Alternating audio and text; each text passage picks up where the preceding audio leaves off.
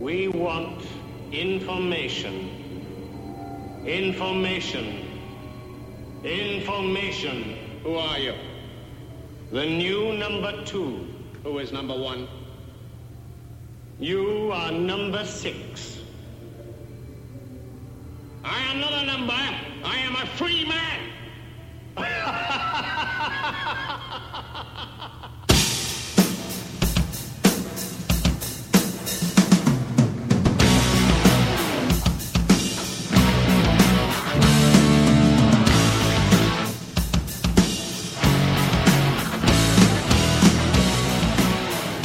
It's Wednesday, August 6, 2014, and this is Eric and Ted's Ice Cream Social. I'm Eric. And I'm Ted. So this week, preseason NFL games start to kick into high gear, and so does the social, as Ted and I will talk about some of the happenings around training camps. The good, the bad, and the embarrassing. I can't wait, because if you saw the premiere of HBO Hard Knocks training camp at the Atlanta Falcons, then you saw last year's NFC Free Fall Team of the Year spiral further out of control, as the episode featured a little bit of football and a whole lot of supposed teammates beating the ever-loving crap out of each other. And in a word, Eric, it was embarrassing. That sounds embarrassing. Well, if they were the NFC's free fall team, the AFC's had to be the lowly Texans, as their 2012 campaign saw them take their division with a 12-4 record and then fall completely apart in 2013 with a 2-14 record. Ted and I will cover both of these teams as we continue our preview of the NFL with a trip down south. We'll explore the AFC and NFC South this week and see if it's still all breeze and luck, or if Cam Newton can keep the pressure on with evidently nobody to throw to. Excellent. I've actually got to look at their roster a little bit, and it's a lot worse than it is better. Mm-hmm. So I have a pretty amazing stat for you. Actually, did you know stat for you? All right, give it to me. All right. Did you know that the last two Super Bowl champions share a remarkable similarity in that they both led the league in defensive penalties? Both of them. Now, remember a couple of shows back that we talked about Seattle rules and how the officials are going to keep a closer watch on defensive holding? All right, so those of us who didn't catch it in one of our other podcasts, just a quick recap. The NFL officials clinic this offseason, they discuss how they need to call the game tighter in the secondary, even though, yes, after setting offensive records in scoring, in yards, in first downs in 2013, the NFL thinks defensive backs are still getting too much leeway when covering receivers, so they're going to call the game even more aggressively than they did last year. Hooray! We need to get that fixed. Shut that window. Honest to God. So, in other news, Deadspin this week, they released several photographs of Dallas Cowboys owner Jerry Jones in some compromising positions. One of them featured Jerry Jones clutching a woman's breast. Another had a woman's face pressed against his possibly surgically enhanced crotch. That and one fun. Oh my God! They're featuring hot dogs at the new Cowboy Stadium, and one featured Jones in a lavatory facility with two women, one in the act of using a toilet. That sounds like an abstract art piece chronicling the last 19 years of your Dallas Cowboys existence. No, I can't stop. Yeah. So anyhow. All right, okay. Sorry. Make sure you hit us up on Twitter at Eric and Ted ICS. Visit us on Facebook, Eric and Ted's Ice Cream Social, and check out our website, ericandted.com. Leave a comment, drop us a message. Let's get the conversation going. Put it out there. We'll put it on here. So, Eric, this week, a couple of things happened during training camps, and I want to make sure we touch on one of the things that, particularly with Darrelle Revis. The conversation sort of began this week when the BleacherReport.com featured a very brief article about the possibility that the Patriots had approached Darrelle Revis about extending him to a longer-term deal prior to the first preseason game. All right, well, why don't you explain that to me, because they just signed him. So if they just signed him, why would they already be talking about extending him? Well, first thing is, everybody keeps talking about how Darrelle Revis is signed to a one-year deal. Yeah. He's not. He's actually signed to a 2-year deal, but his roster bonus for next year is $12 million. And as we all know, in the NFL, when a player's approaching a roster bonus, usually they end up getting cut to save that money. Yeah. So, yeah. Now, interesting that you bring that up, because there's a couple of guys that are coming right up on that. Number one, Tom Brady. is coming up on not his roster bonus, He's but kind of an untouchable anyhow at this point, I think. I think he is. But next year, I think going into 2015, Tom Brady's his salary is going to be $9 million. That's all? That's it. Wow, that's like less than half of Joe Flacco money, isn't it? That is indeed less than half of Joe Flacco. That's what we all compared to elite quarterbacks, Joe Flacco, right? Well, yeah, because he is, of course, the most elite. He's getting paid as such. Well, oh my God, and I don't even want to get into the Andy Dalton, who's marginally better than Joe Flacco, right?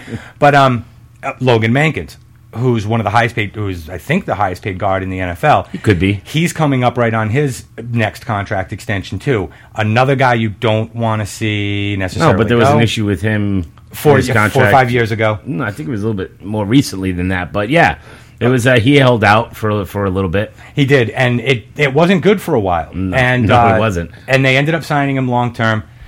Vince Wilfork, obviously, we know what happened with his contract. Over the course of the last couple of years. So there's definitely precedent set that the Patriots are not into long term. It always looks good on paper, but when it comes time to put it out there, they take it away. So here's the thing with Darrelle Revis' contract: it's a 2-year deal. But we're obviously not. We're going to be looking at that $12 million roster bonus that another team created. It would get cut. Yep. So it would be in the Patriots' best interest if they want this guy to hang out. To extend him. To extend him. Yep. What do you think of that? Without this guy ever playing it down for this team yet. Well, I mean, his reputation speaks for himself. Speaks for itself. He considers himself to be the best cornerback in the NFL. I haven't seen too many guys that in the current NFL. Sure. I mean, he is getting on in age, and there are some, you got Peterson, you got Richard Sherman. Yeah. So you do have some of these young talents that are really starting to come into their own. But at the end of the day, he has proven himself year after year after year. So even if he's not the best in the league, you got to put him in your top 3, don't you?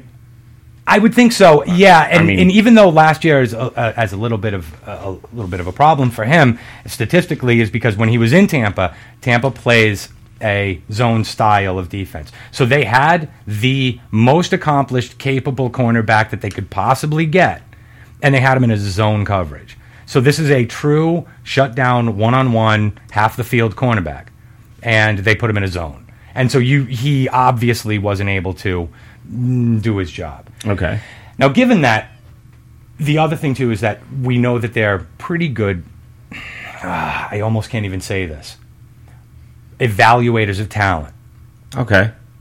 But they also haven't shown that they're good evaluators of talent over the course of the last... Right. For every good evaluation, you could point out, too, that they kind of missed the boat out. We went from that era in New England. We went from that Ty Law, Lawyer Malloy, that Samuel. And right after Ty Law, you're right, Yep. was Asante Samuel. And when Samuel left, it was draft this guy in the 5th round, draft this guy in the 7th round. Let's plug him in. We'll get it done. Make it work. And it hasn't. No, it hasn't. It clearly hasn't. Now they've gone back to what was a winning formula for them in the past.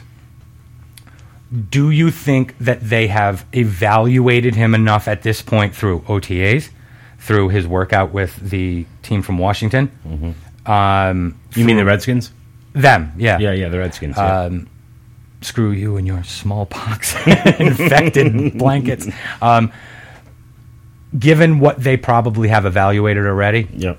The word is that Robert Kraft, doing what he does best, schmoozing, being a businessman, approached Revis personally. Yes, he did.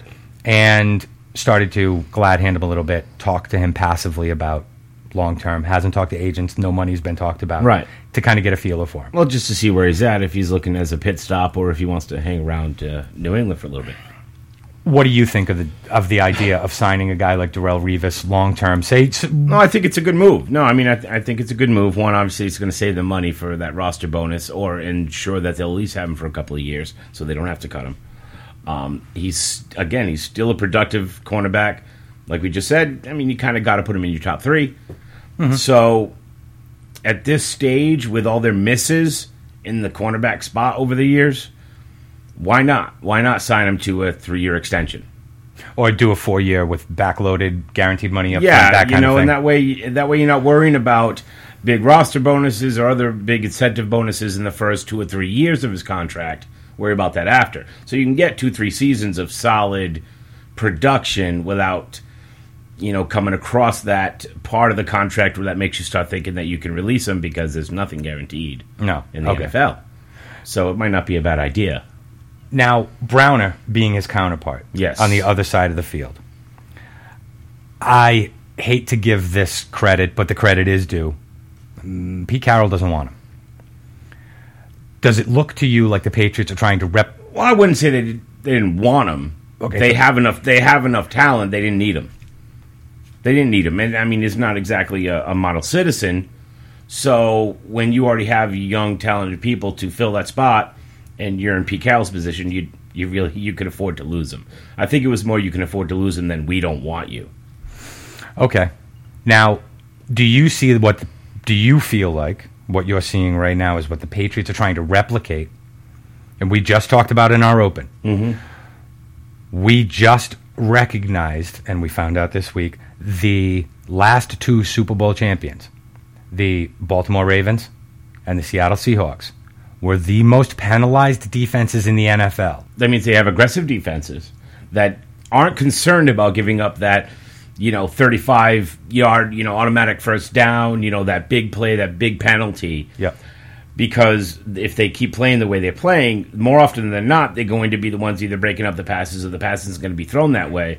So more often than not, the team's not going to get in that position and score. So you know what? If for every 10 of those they give up a penalty, that's fine. I think one of the things that's understated in a little bit of that is if they're not afraid of the hitting the defenseless receiver 15 yards for holding, defensive holding, 5-yard penalty, automatic first down, the 35-yard bomb it up and try to get the pass interference call.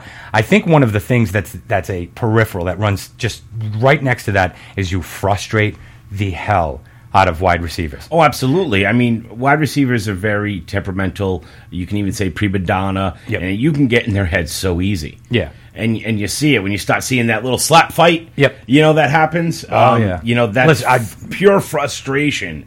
And I don't care how good you are, from a first-year player to a veteran, as a receiver, you get frustrated with that. And if you let it get in your head, that's going to affect your play. You're going to start doing stuff that's uncharacteristic. And you're going to make mistakes.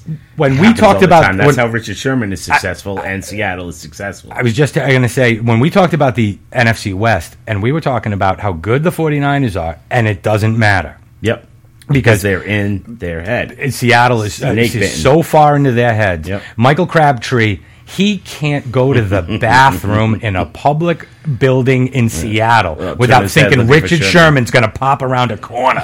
Exactly. I'm going to wet myself. I'm going to wet myself in this place. He couldn't think Space Needle without thinking Richard Sherman's going to fall out of his ceiling. Yep. And that's a problem. Yeah. They're not going to be able to get past that unless they blow them out in the playoffs. And it's simply not going to happen. No, not happening this year. No, it's not going to happen. Okay? So, now with that, do you see what we're just talking about?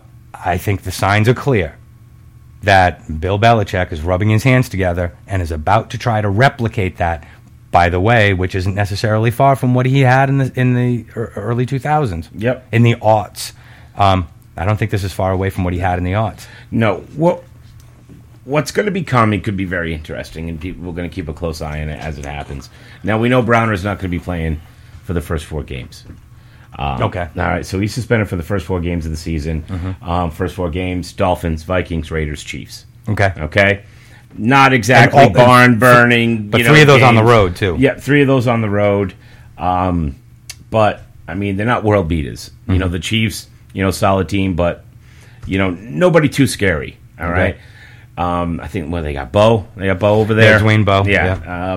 Subpar year last year. But I think more importantly, you're worried about Jamal Charles beating you there. Exactly. So, I mean, him being gone for those first games aren't going to hurt them as much as if they were playing some of the high caliber offenses. Okay. Now, when you have Revis, what do you think of? What do you think of when someone says Darrelle Revis? Shut down corner. What else? I would lock him up on my best receiver. All right. Revis Island. Revis Island. Revis exactly. Island. That's where the it actual came from. point. Yeah. Exactly. Yeah, they put you with put him up against the best wide receiver, and that's it. For 3 hours, he's going to dog him. Yeah. And he's not doing nothing that game. So that's what people think. You're going to sign him. That's what he's going to do. But you bring up a point about, do you think maybe they're going to go and try to copy the Seattle model? Well, Seattle didn't do that. Seattle played man on man. They played some zone, but they didn't move around Sherman. Okay. Kept him on, I believe, the left side. Okay. Okay. Browner on the right. Okay.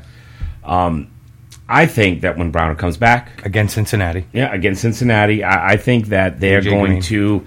to leave him over there on the left and have Revis. I mean, on the right and have Revis on the left, and not move him around. So you honestly think you're saying to me right now, when the Cincinnati Bengals show up in New England on October 5th for an 8:30 Sunday night game on NBC, AJ Green is going to line up against Browner? It's a possibility. When you have Darrelle Revis on the opposite side of the field, lined up against the number 2 or number 3 wide receiver? It's a possibility, and I'm gonna tell you why that's out there. Okay, talk to me.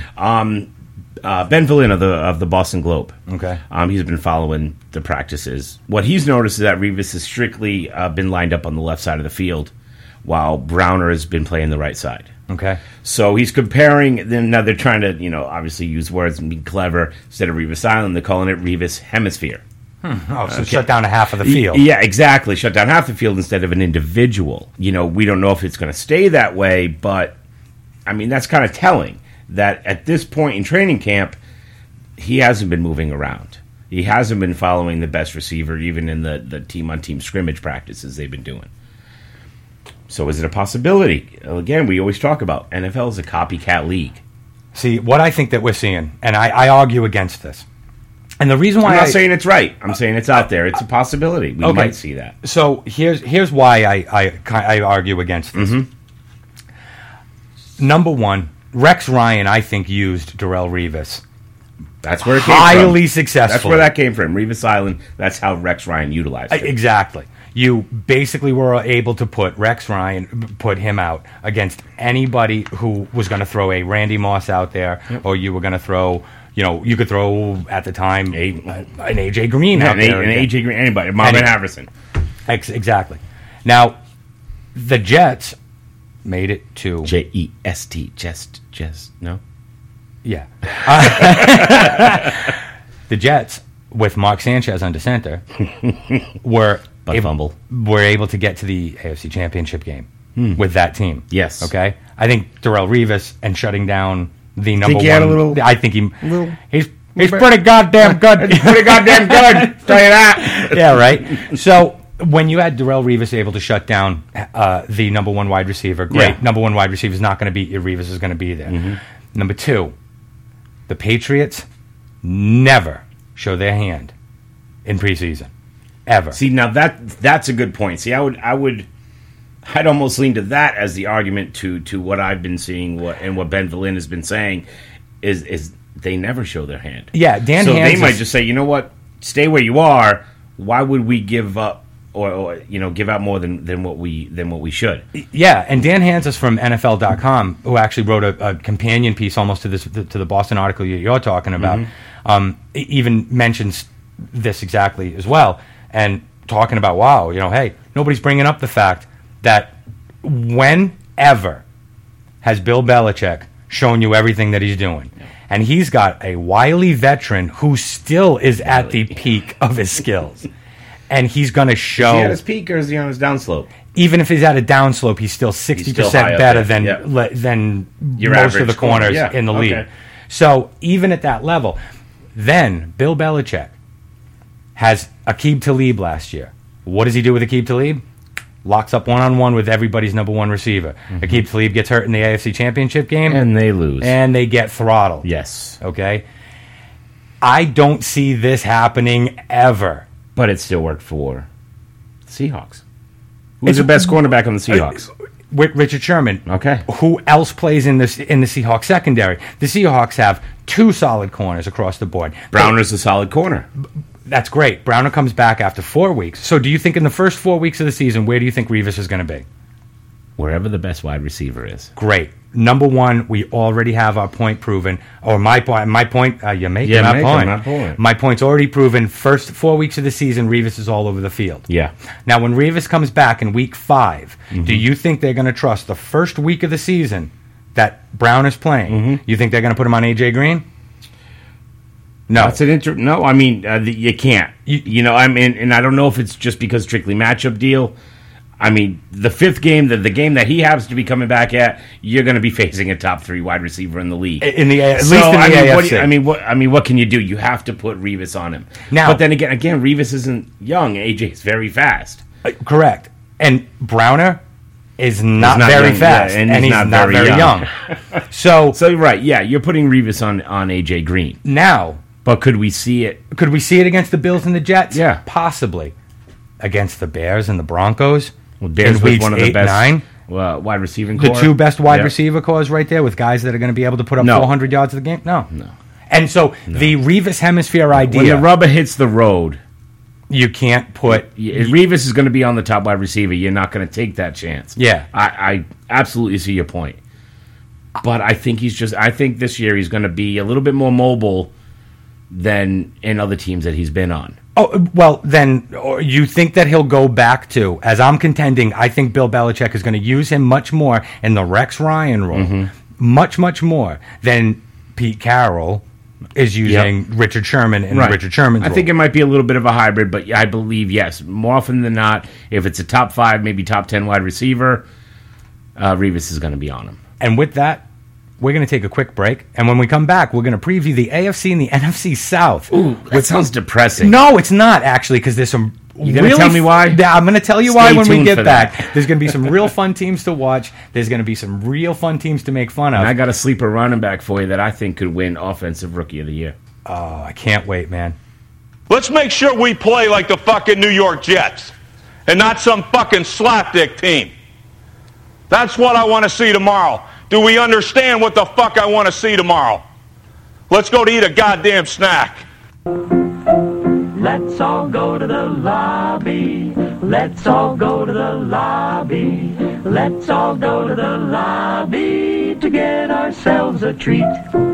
Delicious things to eat. The popcorn can't be beat. The sparkling drinks are just dandy. The chocolate bars and the candy. So let's all go to the lobby to get ourselves a treat.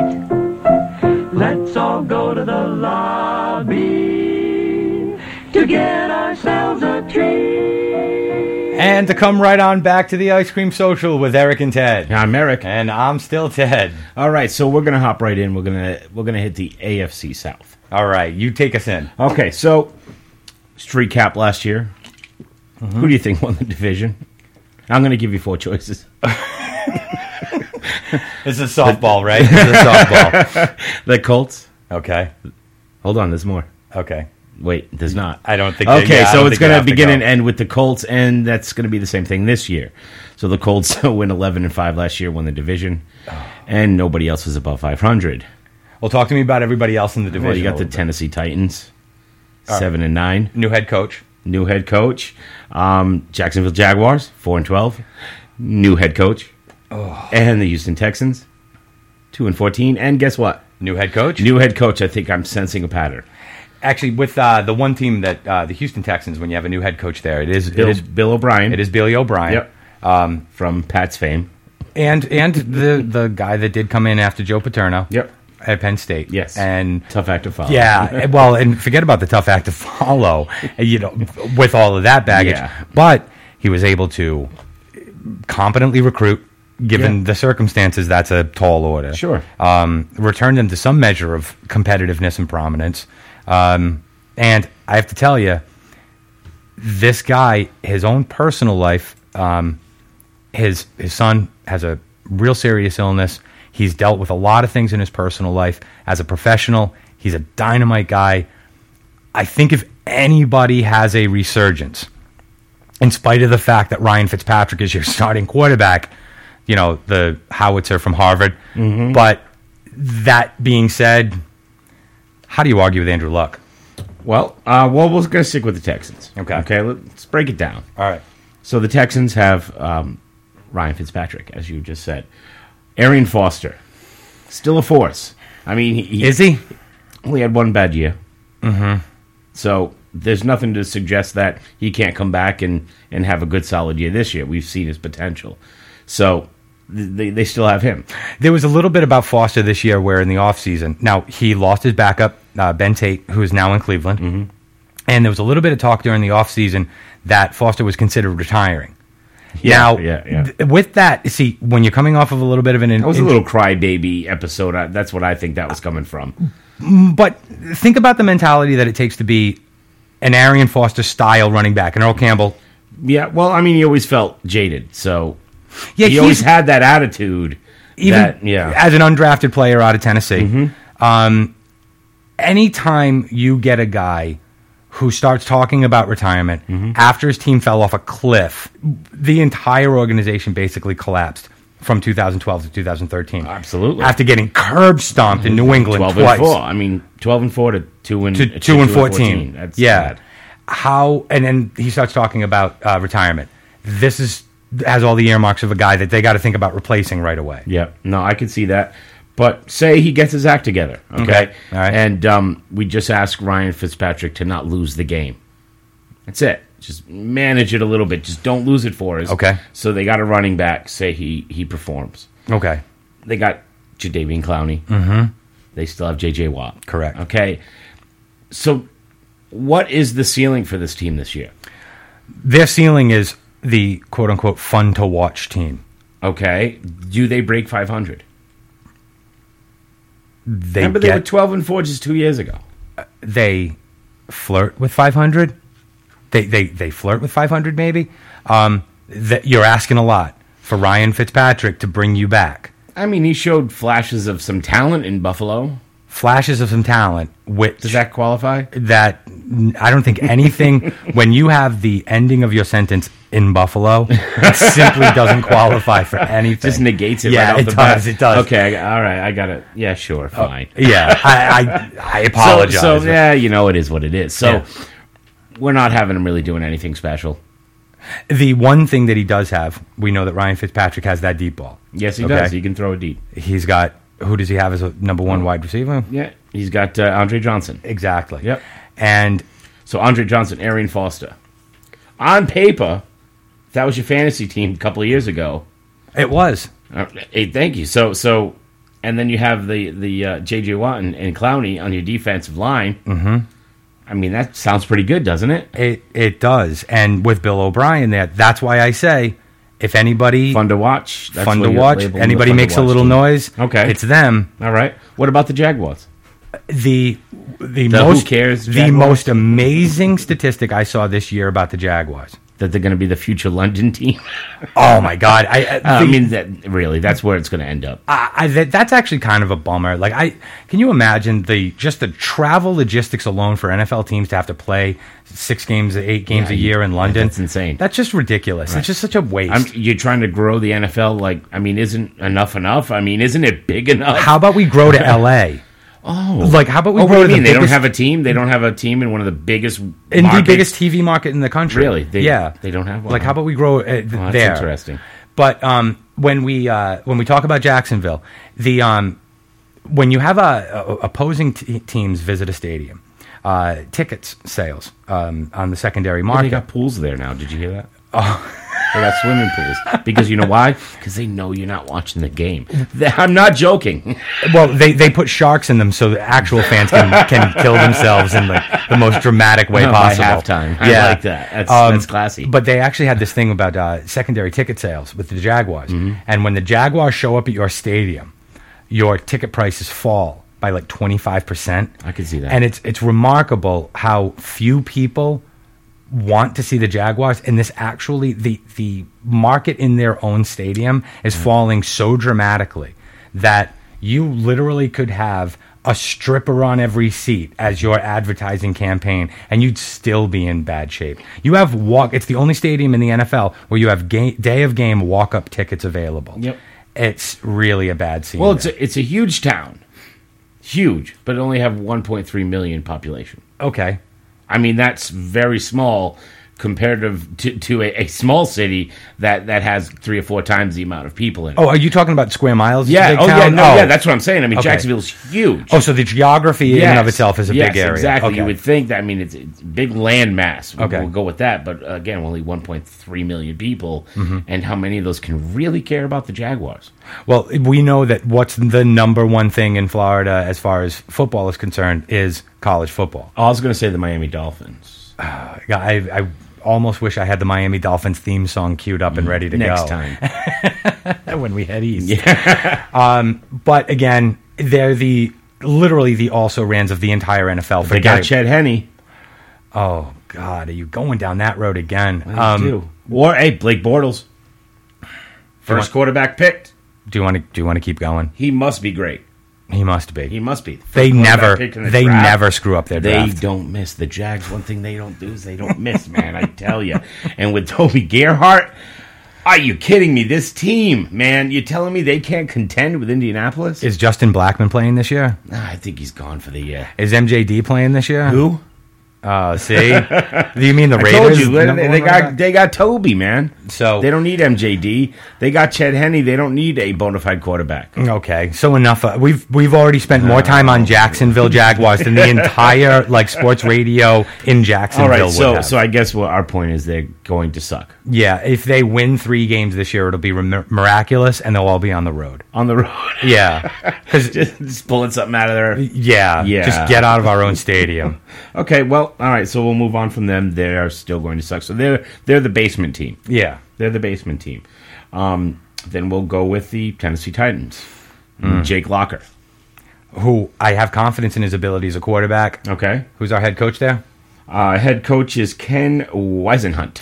Ken Wisenhunt, who in his, I think it was his first or second year as the head coach of the 2008 of they the won Arizona Super Bowl. Cardinals. Yep. He was able to get to the Super Bowl. Yeah, get to the Super Bowl. I didn't mean win. Yeah, and he spent 6 years there as a head coach. This guy's got a pedigree. He's a winner. I think he's got the right attitude to come to that team. Sure. 3 years away, maybe. You know, he needs to 3 years away from being relevant Yeah, and I'm not saying. Well, that Right. division's in a lot of trouble for at at least a very decade. long time. Yeah, for at least a decade. What you just saw happen for the last 14 years in the AFC East with Tom Brady being there, Okay. is exactly the same thing that you're going to see in the South. I can see that. I can't argue with that point. But see, this is the team that I'm going to label the fun to watch team. Okay. Okay. And I'm going to tell you why. Obviously, like you just said, Jake Locker. You like his capability. You like his upside. He's talent. He's got a good arm. You know how I when I talk about quarterbacks, I always say, like, if I was building a quarterback is my thing. Mm-hmm. He's real close. Okay. To the style of quarterback Yeah. I like to see out there. Okay. So you got him. So he's going to be fun to watch. He's going to make some plays.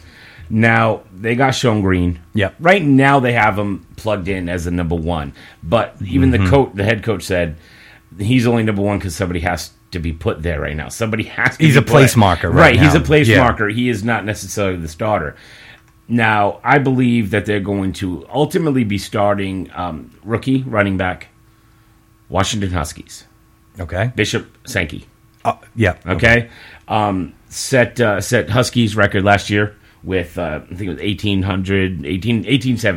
1870 yards, beating Corey Dillon's record from 96 by 200 yards. Pac-10 team. Yeah, okay. Pac team, Pac-10. 5'9", 209 pounds. Oh, he's like I said, he broke records this past year. He scored a touchdown in every single game. He's fast. He's elusive. He's got great balance. He's going to be fun to watch. Okay, this kid, I think he's going to surprise a lot of people that maybe don't pay attention to the Pac-10. So I think he's going to be the starter. I think he's going to ultimately be, like I said in the lead-in, the offensive rookie of the year this year. That's my call. Okay. And so that's why, for me, they're my fun team to watch this year. Now, one of the things that Wisenhunt had when he got to Arizona is that he brought in. Now, if you recall, we had Matt Leinart there. He brought in Kurt Warner. Yeah. And Kurt Warner acted almost like another coach on the field. Of course. Which is great. Absolutely. With player coaches are fantastic. Yeah, seriously. That's what you get with a veteran. And that's what you get with a guy, particularly a guy who's done it. He's got a pedigree. And did it at his extended age. Yeah, those were his best years. They were. Well, in his older age. I don't mean in Arizona. Well, yeah, because he did go right through that. Like, he had that era when he was with the Giants, and it didn't go well for him at the Giants. And it was like a rebirth. And, like, for me to even say the words rebirth about a born-again guy is... yeah, sorry. Sweet irony. But having Ken Whisenhunt, having him, and having Larry Fitzgerald out there, big. Okay? Now this is Ken Whisenhunt's first time with real young quarterback, a brand new running back, brand new system. He's putting in his system with youth. I really can't wait to see how he does this, because this is a guy I admire. This is a guy I would want coaching my team. I just hope to see. I just look forward to seeing how he does it with kids. Well, I mean, that's a great point, because that's what he does. He has kids. They're fast. They're young. Let's hope they're hungry. Yeah. Seriously, let's get a damn snack. Yeah. But no, I that's why I'm picking them as my fun team to watch. Do they make the playoffs? No, they don't make the playoffs. They cause a little trouble for a couple of teams here and there. But I think I think they're going to be the second place team in this division. So then we land squarely on our division winner. Division winner, Indianapolis Colts. Clearly. There's just no counting the ceiling on Andrew Luck. No. Doesn't he look like a polished pro? He looked like a polished pro in his rookie year. In week 2 of his rookie year. He did. And so he's the real deal. Yeah. He's not always going to have that crazy flashy game and 400 yards. That he's not going to always have that game, but he's going to make the comebacks. He's going to manage the game. He's going to make the accurate throws, and he's going to lead the team. The kid's a leader. As a rookie, he had 7 fourth-quarter comeback wins. Yeah. 7. It was incredibly frustrating. There are some guys who have 10 years in the league who don't have 7 comeback wins. Yep. Okay? Did it against the Patriots. 7. Okay? So this guy, coming out of college, he's something special. Yes, he is. He gets into his program. He's got Jim Caldwell as his head coach in his first year. I think it was Coach Pagano was in cancer treatment. Yep. And but now Pagano's full-time. He's healthy. God bless him. And he's picked up right where he left off. Now, does this team, do the Colts have what it takes this year to get past the Revis-Brady Patriots and the Talib, Manning, Welker, Thomas, Broncos? Well, I think that, what a big part of that's going to be, and we're going to have to see it bear out, is what their running back situation is going to unfold. They have Trent Richardson, Ahmad Bradshaw. Trent Richardson was a colossal disappointment. Huge. I don't know how many people saw that coming. The total and utter lack of production. Everybody thought the Browns were giving up and throwing in the towel. They pick him up. Oh, that's going to be a good compliment for Luck. It flopped. Not yet. I didn't understand. Now he's, throwing out quotes, and he's, a lot of bravado right now, saying that he's going to turn it around this year, and he's going to be a main focus of the offense. I hope so, for that organization's sake, because that's what it's going to take to put him over the top. Because we've already seen what Andrew Luck can do, but he needs that running back. Who else do they have at the running back spot? Well, Ahmad Bradshaw. Does he have enough? Well, does he have enough tread left on the tires? Not to be a starter. Their starter is Richardson. Period. Okay, that's it. All right. So you have him. You have Trent Richardson as their day one starter. Yep, their day one starter, and Bradshaw's going to be their third down back, or their short yardage back, or the change of pace. I think their biggest signing so far in this offseason, and I think one of the AFC comeback players of the year for me, go ahead, is going to be Hakeem Nicks, who had a real dip when he was with the Giants last. His final seasons with the Giants definitely fell off. Yeah, left a lot to be desired. Exactly, but you have T.Y. Hilton, still have Reggie Wayne. T.Y. Don't call me Ty Hilton. Yeah, exactly. And I'm sitting here looking at Nicks, thinking to myself, what a ton of pressure he takes off of Hilton, and what a target for Andrew Luck. Yeah, big target, and Andrew Luck's accurate. He's going to hit him right in the hands. And he's not afraid to go over the middle of the field. He doesn't have the alligator arms. Yeah, pulling back. And he's a powerhouse. Yeah. So this is starting to look like boy, this is starting to look like we are team that's coming together. Yeah, this Yep. is a team that's really starting to come together. Yep. And I would, if you said to me today, would you want Tom Brady going into the season or would you want Andrew Luck going into the season? There is absolutely no doubt in my mind I'd want Andrew Luck going into the season. Really? Yep. With all the upside that he's got, this guy is not even close to his ceiling. He's not even on the second floor of the house. So you think Andrew Luck would perform better with the Patriots roster than Tom Brady's going to perform with them this year? knowing Is that that your stance? knowing that I have another decade. No. Right now, game one starter. You have the Patriots personnel and all their players, but Tom Brady. But then the world blows up at the end of the season. Like, is that like I only have 1 year to pick?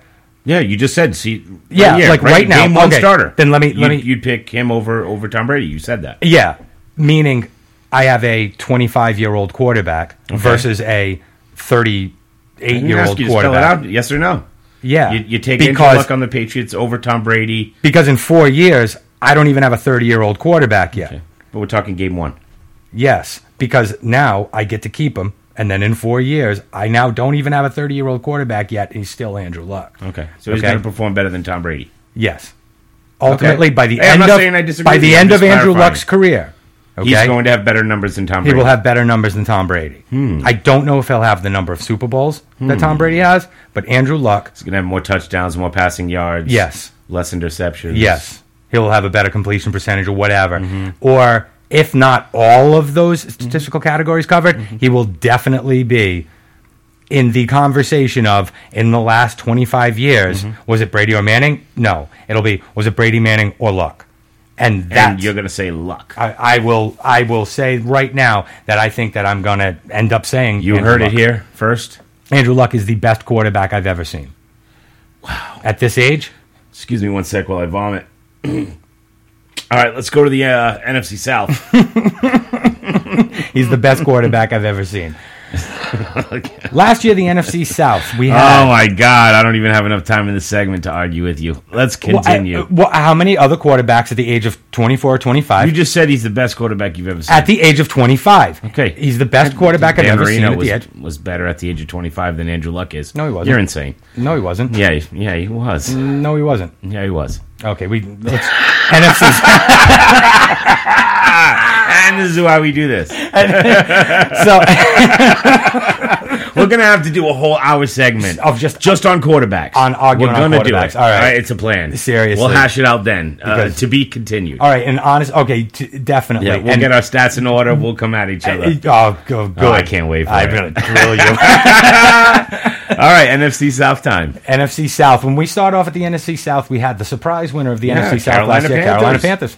We also have Drew Brees at 11-5, made the wild card, and then Wow. As you talked about in the open, the embarrassing Atlanta Falcons. and Tampa Bay both finishing But at we 4 and know 12. they're embarrassing. Matter of fact, it's even more embarrassing for the Falcons that they finished with the same record as as Tampa Bay. Yeah, seriously. That's sad. You know, here was the thing that about Atlanta. Last night I talked about it in the open. Yeah. Last year, 2 years ago, we had Atlanta losing to San Francisco in the NFC Championship Yeah, game. yeah. Okay, and San Francisco eventually lost in the Super Bowl to Baltimore. Yep. Now, you took an NFC Championship game appearance and turned that into And, coming out of retirement. Tony Gonzalez. Yes, the coming out of best tight retirement end. because it was so close, right? Yep. And I'm going to get to my Super That's Bowl. all right. and- No, I'm going to come back one more year. yeah. How'd that work out for you, Tony? That's such So- a bad way to end a career. I know, man. Can you imagine? I mean, I'm sure he didn't see that coming. Just like It's like nobody. how Dan Marino's career ended. No, it's not. No, it's not. No. So, Atlanta finishes 4 and 12. I hate you. Now, I know you do. So last Yes. night, one of the things that was featured on the show early on Hard Knocks. on HBO's Hard Knocks training camp with the Atlanta Falcons, Bum bum bum. they had an interview, a radio interview with Arthur Blank, the president, CEO, owner of the Atlanta Falcons. Yep. In this radio interview, he brought back a point from last year in a game against the Saints. Early in the game, it was early in the season, first or second week. Matt Ryan slid after running out of the pocket. Yeah, I slid, remember feet down, the whole nine. Took a hit. Took a hit. Referee threw a penalty flag. I'm sure there must have been a little scuffle, right? Okay, so now say Tom Brady. That's what happened. Right. Okay. Tom Brady takes a late hit. What happens? What do you think Logan Linemen's Mankin's going to do? Yeah, exactly. Put a hand in his jaw, get in there. There's always a tussle. What do you think happens if Andrew Luck slides, boom, that there's going to be 4 guys from his offensive line down there feeding that guy's lunch. 300 pounds of them, each one of them is going to be in their face. Absolutely. Matt Ryan slides, gets hit. The only thing his offensive line does is put their hand out, offer him a hand to pick him up. And that says a lot. That's a statement. Yeah. Yep. That there's something fundamentally wrong with this team. Yep. It was a precursor. Apparently the answer that the Atlanta Falcons showed us in the first episode of Hard Knocks last night is that they are just simply going to beat the ever-loving crap out of each other. Yeah. It was seriously the most embarrassing hour of television I'd ever seen. Yeah, I mean, you're going to have to just explain a little bit more. I mean, I didn't get to watch it last night. Yeah. How embarrassing was it? There could not have been 10 consecutive minutes of this show that went by without seeing a violent altercation between teammates. That not only scuffles. I mean, no, we've seen scuffles. These were violent altercations where they didn't get broken up. On the contrary, they turned into virtual gang fights. And I'm not. And by the way, this isn't West Side Story gang fights. These were like brawls amongst teammates. Now, granted, offense versus defense, and you're going to have those things. I got that. Scuffles. You had rookies showing up, 6, 7, 8 year veterans, getting in their faces, slapping veterans in the face with no repercussions. Get out of here. Yeah. Where was the coach? I cannot imagine, because there were no coaches in there blowing whistles, breaking them up. Any comment on it? Head coach and the general manager seemed to like the spirit of the conflict. So he was there. He saw what happened. So he's referring to these physical altercations and punching and brawls as spirit. There was one brawl that took place between an offensive lineman and a rookie linebacker. This offensive lineman, a rookie linebacker who, by the way, threw a late hit and called this offensive lineman out. This offensive lineman went up and just absolutely tooled this kid. Not 1, 2, 3, 4 punches, but a solid 7, 8 blows to this kid's head. Do you think he got the lesson? No. Not only did he not get the lesson, he ends up in his static interview later on inside the facility, calling out this off. I've had worse. Like this kind of thing means nothing to me. Da da da da da. This is the type of dysfunction that this team is about to go through. If you thought 4-12 was the basement for this team, wait, because this is gonna suck. This is gonna be terrible. By the way, I'm sitting here saying I'm an Atlanta Falcons fan. And what do I have to look forward to? I mean, I got Matt Ryan, Roddy White, Jones. What do I gotta be looking forward to a good year, right? You know what? You're not looking forward to a good year, and you don't know what to think after you watched last night. You're hoping against hope that somebody steps up and acts like a leader on that team. Because Who is the leader? It's not Matt Ryan. It wasn't Matt Ryan, and I like that guy. So do I. I'm a Boston College guy. I walked into that. Like our locals. I sat down at 10 o'clock last night to watch that show, thinking, I don't like the Bengals. I don't like the Jets. You passively root for the Dolphins. Dolphins, exactly. You know I like the Cowboys, but they don't really count. No. But I sat down, and a couple of years ago, I watched the Jets on Hard Knocks. I end up liking 3 or 4 of the plays. Right, now, again, just to be clear, we hate the Jets. With every fabric of my being. Hate the Jets. Hate them. But Ted is absolutely right. We watched that in a bubble, and we're like, and you almost... You don't almost wanted to, but you wanted to. You saw Rex Ryan, who you hate and you vilify, and you're like, "Damn, I'd play for that guy." Yeah, we played him on our intro. Yeah, he's a character, and at least he is honest. He's in your face. He tells you exactly what he feels. You got to respect him for that. What we're seeing here with the Falcons, on the other hand, defense expectations. Hey guys, we don't have Revis in this building right now. Does it matter that Revis is not here? God damn, he's pretty fucking good. Right there. That's what I'm talking about. That's the moment. That's what I'm talking about. Because any other coach is going to say, it doesn't matter. He don't matter where, another guy steps up. Nope. But he's stop. You hear that pause? He's pretty fucking He's pretty good. He's pretty good. And that's the kind of thing that, like, you ended up not necessarily even rooting for Rex Ryan. Well, he becomes likable. Exactly. And then you had guys like I John hate saying Connor. that, by the No, way. but you had guys like It's John true. Connor, who was the fullback on that team. And even Bart Scott. I couldn't stand Bart Scott. Yeah. Okay? But you watched him on that thing. And you watched some of these players on this team. And remember, that was the year that Revis was holding out. Yes. And they kept having Yeah, those and quiet private meetings Yeah. with Revis on the side and all this other stuff. Yeah, And great soundbite, by the way. and we were sitting there and we were watching this and we were fascinated. What I watched last night was an embarrassment. This is a National Football League franchise. to the NFL. This is $1 billion franchise that had a new stadium built in the 90s, and now 20 years later is having another new stadium built with taxpayer money. Ooh. And this is what you have to look forward to. These guys can't stay on the field without beating each other up. They brought in Mike Tice to coach the offensive line. Mike Tice, that bully? who doesn't go and break the fight up. They brought in Brian Cox, Brian Cox is a coach on this team. And he doesn't get. And oh man, I'm gonna have to watch this. Yeah, you telling me Brian Cox? Brian Cox his impulse control is nil. It doesn't exist. You didn't even see him. You saw him in certain drills, one-on-one drills, all this other stuff. Brian Cox is actually condoning this behavior. You get kidding out me? there, Come do on. this, be aggressive, be tough. That's not aggressive. That's not tough. This is stupid. Yes. And you're watching your team implode on this thing, and I'm like, this is And we're what, week 3, week 2 into training camp? This was watching a slow motion car wreck, and this was reality TV. Yep. That I'm sitting here going, now I can't wait to see what kind of stupid behavior they engage in next. Right, because something else has to be coming around the corner. And it has to be. It's an embarrassment to the team. It's an embarrassment to the NFL. And already somebody been needs to get called out. And somebody on that team needs to step up. That's pathetic. You need a leader. And you do. There hasn't, not one individual on that team during that entire show emerged even like the most infinitesimal sign. And normally that's where you find that leader. The guy who gets in there, breaks it up, and talks to everybody. And that's where the start of it happens. And that didn't happen, and that's a big problem. The one guy who showed any leadership qualities at all was Steven Jackson. Okay? Now, interestingly enough... he was from, St. Louis. Came from a bad program in St. Louis. Yep. He was hurt last year with a hamstring. Yep, looking to rejuvenate his career. Steven Jackson was a leader among the running backs.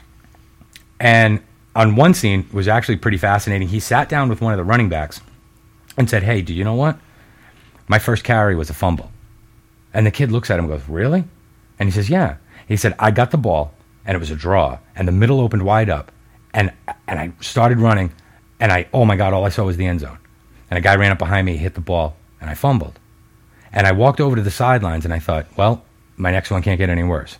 And from that point on, football got kind of easy because the worst is... That's a great way to look at it. Yeah. That's a great way to look at it. And the other thing that he did was got all the new running backs together and said, at the end of the day, we're all buddies, even though we're competing against each other. You got to support each other. That a team wins a championship. Exactly.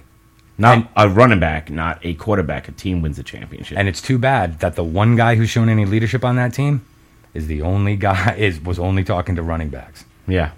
So we're going to move on from the pathetic situation, embarrassing situation down in Atlanta. Tampa Bay, no more Schiano Man. I mean, what? Schiano Man. I mean, there's really nothing going on in that franchise. And as much as I love to talk sports and to get into teams, I mean, really, what could we say about them that anybody would want to listen to? I mean, really, right? That might be like that should be a T-shirt for them. What could we say? Nobody wants to listen to it. So let's go to really what this race is going to be about in the NFC South. Okay, that's going to be Carolina. Yep. Who has Cam Newton has nobody to throw to now. Seriously, I mean, LaFell's gone. There's no Steve Smith. Who's by the way, he's going to be catching bombs from the best quarterback in the league, Joe Flacco. Joe Flacco, number 1, baby. Elite. Championship. Hoshmazoo. And the Saints. The Saints are going to win the division. Okay. What happens to Cam this year? I think he improves. Every year he has improved little bit more. Except for that sophomore campaign where he kind of did dip. Well, there was the yes. All right, he did dip, but he also had a pretty electric rookie year. Yeah, he did. He looked so, good, yeah. You know, there's always that second year letdown, but he's been improving his game. He's been maturing, so he's still going to be fun to watch. His passes are getting better. The times that he chooses to run and when to run and get out of bounds, those are becoming better decisions, so therefore less subject to injury. He's just making smarter decisions. So I'm curious to see how he's going to continue to progress. So you think he's actually becoming a better quarterback now? Yeah, and a better man. That's a great way to say it. Yeah. He's becoming a better quarterback now. Good. Yep, yeah. Absolutely. But I just don't think it's going to be enough. I think the Saints have something to prove. Now they throw their chip on their shoulder, you know what I mean, because they didn't win their division last year. They're not used to that in the Breeze era. So they're going to come out. They went 11-5 last year. I got them at 12-4. Flip-flop them? Yeah, 12-4 I got them at 11-4. Yeah, but I don't think Carolina's going to be 11-5. 10-6. Yeah, 10-6, but I think they're going to get a wild card. So I think you're going to see Carolina in the playoffs. Interesting. I actually have because I have Chicago winning the NFC North. I think that the wild card race, the second wild card spot, is a heat between Green Bay and Carolina, because I too have. See, I have the Lions winning the wild card. I have. Oh yeah, that's right. Remember, I have the Lions, and now I got Carolina. I only think one team's coming out of the East because they're all going to end up at 8-8. Yeah, well, we'll get to that next week. Yeah, that's going to be a fun one. And I agree with you, but I do think one other thing I want to mention about New Orleans this year. I think this is the year that you're going to start to see the shift. And although we have talked about how much pressure is being put on defenses, okay, I think this is the year that we start to see the NFC in particular, the twist on how to deal with the oversized super athlete at tight end. Okay. Jimmy Graham. Yep. Okay. There are teams that are overrated. Well, it's interesting. He's, if you passively even look at like an auction draft type of cheat sheet type of thing. Yeah. Okay. The number one guy is Jimmy Graham. And then followed by Gronkowski. Yeah. Who's $20 cheaper. Davis. Sure. Yeah. When you look at a guy like Jimmy Graham, he's overvalued in a lot of places. He's overrated in a lot of places. But there's no denying that this guy is he's a top 2. He's a specimen. He's a top 2 tight end. He's a top. I have him and Gronkowski 1 and 1A when he's healthy. He's a top 3 or 4 wide receiver. Okay, let's not get into the whole wide receiver tight end. I spread out more often than I'm in close. A tight end is a tight end, and just because it's changed over the last, say, decade as far as their role, a tight end is still a tight end. With that, I think teams' diagnosis of what to do with a guy like a Jimmy Graham, a Rob Gronkowski, is going to start to pivot. Well, they can't put the ends on him. We know that they can't do ends. They can't and they can't do the outside linebackers, and they can't do the strong safety. Nope. So now you're going to start to look at line up a cornerback. You have to line up a nickelback. Yep, nickelback. Yeah, bring in that third corner, and now of course that changes the way the dynamics of the run game and things like that. But it's what you have to do to stop somebody that size and that speed. Exactly. And I think you're going to have to put an actual athlete on these guys now. And I think you're going to start to see those pivots. So it might change some of the way that the Saints end up running their offense. And we'll see how they adjust to that. Exactly. So that will be something that will actually be different to watch. Instead of just the plain, Breeze is going to be Breeze, and they're going to win the amount of games they're going to win and go on to the playoffs, and they'll always be in it. So that's going to be something interesting to watch, to see how the teams adjust to the bigger, faster tight end, after we've seen him for a couple of years in a row now. And that'll be fun. That'll be fun to watch. It certainly will. And with that, we are going to leave you with a little bit of a teaser for our Sunday show, where we're going to go back to our top 10 list of people that don't have to buy a beer in Boston again. And we're going to end it with the Boston Bruins. Oh, and that's going to be absolutely one of the... Oh, that's going to be epic. That's going to be epic. We love our Bruins. We do. And with that, everybody have a great night. Enjoy your Thursday, Friday, and Saturday, because we'll be back on Sunday evening. And make sure you check us out at ericandted.com, on Facebook, at Eric and Ted's Ice Cream Social, and send us a tweet on Twitter, Eric and Ted, ICS. Copper comes from Arizona.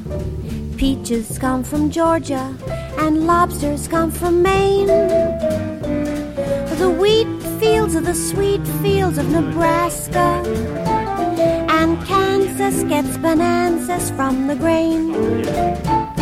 Old whiskey comes from old Kentucky. Ain't the country lucky? New Jersey gives us glue. And you come from Rhode Island, and little old Rhode Island is famous for you. Cotton comes from Louisiana, gophers from Montana, and spuds from Idaho.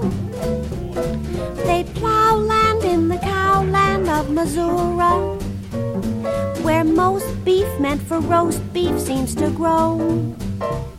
Grand Canyons come from Colorado, gold comes from Nevada, divorces also do.